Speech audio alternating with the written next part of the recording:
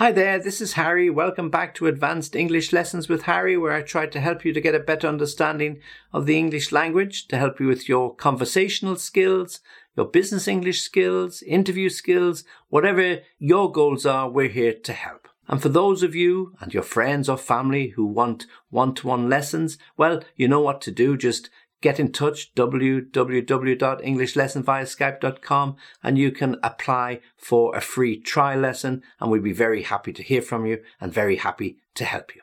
And in this particular lesson, we're going to focus on disagreement, how to disagree in English, but politely, okay? So it's an advanced English lesson looking at ways and expressions you can use as to how to disagree with somebody, but in a polite way.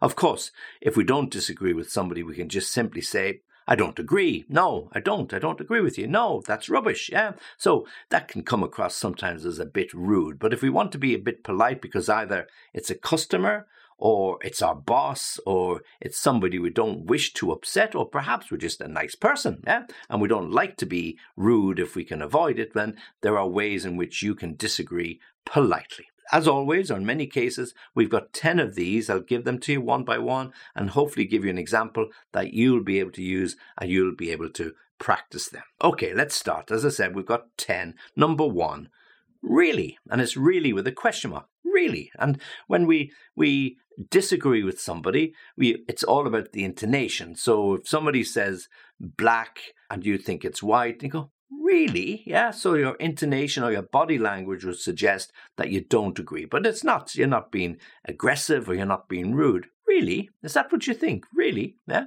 okay. I think this order is in the bag. I think I've got it. Really? Yeah, I think we've got a little bit more time to wait until we get the confirmation. So it's intonation, body language. Really? Now, number 2. I don't think so. I don't think so. No, I don't think so. Now, again here, it's about the intonation. So when we use this, I don't think so, it's a way of saying to somebody, I don't agree, okay? Yeah, so do you think we'll get the job done by the end of the week? Yeah, of course, no problem. I think we'll actually have it completed tomorrow. I don't think so. There's a lot more to this than you think, okay? Do you think the customer is going to sign up to that new contract? Yeah, I think he'll have no choice when he sees that, the effort we've put in, that, we have to increase the costs. I don't think so. So it's all the intonation that you put into this. Again, expressing your doubt, your uncertainty, or your level of disagreement. I don't think so. Do you think we're going to win this cup? I think, yeah, it's in the bag. We've got a great team this year. I think we'll really win it quite easily. I don't think so. Okay. Number 3. Now, number 3, again, about intonation, okay? All about where you put the stress. The words themselves quite short. No way. No way. No. But if you put a lot of emphasis and stress, no way, yeah? So, or no way, it really emphasizes the fact that you don't agree with what somebody is saying, yeah? I'm going to go to the party, we're going to go out with the friends, and I won't be back late. No way, you've got school tomorrow, you're not going to any party tonight. So when that classic argument between parent and child, they want to go out, but the school tomorrow and you're going to have a real difficult job trying to wake them up and get them ready for school the next morning. So no way, you're not going to a party on a Wednesday or a Thursday, yeah? Friday, Saturday, okay, but Monday through to Thursday, no way, you're not going. So you disagree with whatever somebody has asked you to do. Number 4, I'd say the opposite. I'd say the opposite. So when somebody says something and you want to disagree, well, in fact, I'd say the opposite.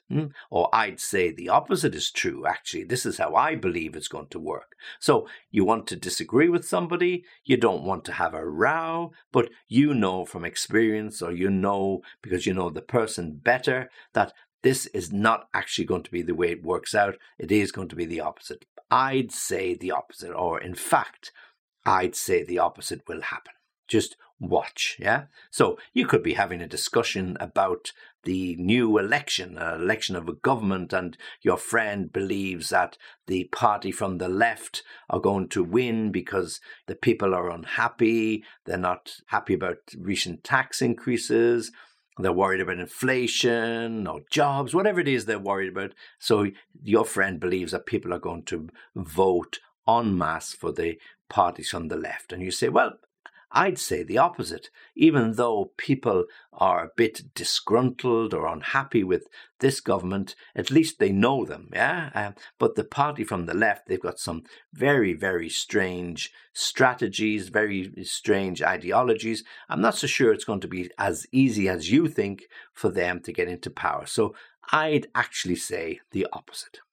Number 5, and again, a very simple expression and a way to disagree. Not necessarily. Not necessarily. So you're not saying no, and you're not saying I don't believe you or I don't agree. Not necessarily. So again, if we go back to our discussion about politics, and your friend or friends are discussing it over a beer in the bar, and they all have their input, they all say what they think is going to happen, and you say, well, not necessarily.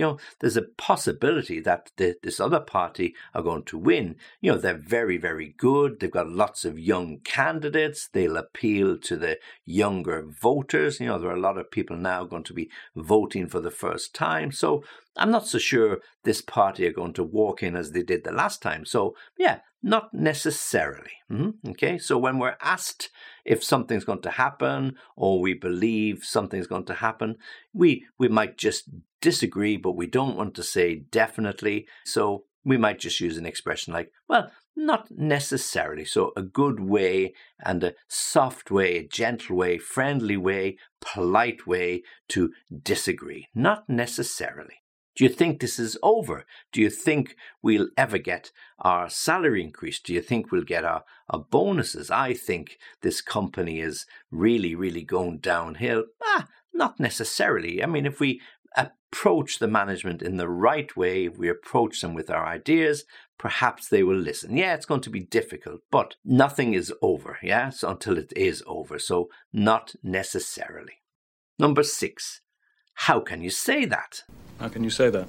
So again, a way of expressing our doubt or disagreement with something that somebody says. How can you say that? So somebody makes a very strong statement and you disagree with it and you really want to challenge them as to what they've said. So say, how can you say that? So, for example, somebody's talking about the level of immigration. It's a big hot potato in Europe and has been for several years. And so some people have very, very strong opinions whether immigrants should be allowed into countries, should be allowed to stay. And you might have a very different opinion. You might support the idea that your government and your country should be generous and kind and open the doors to immigration. So when somebody voices a different opinion, you might just say, well, how can you say that? I mean, these people have lost everything. These people have risked everything. These people have walked for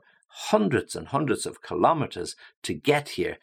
They're obviously desperate. So how can you say that? Yeah. So again, we're voicing our disagreement, but not in a rude way, in a polite way. How can you say that?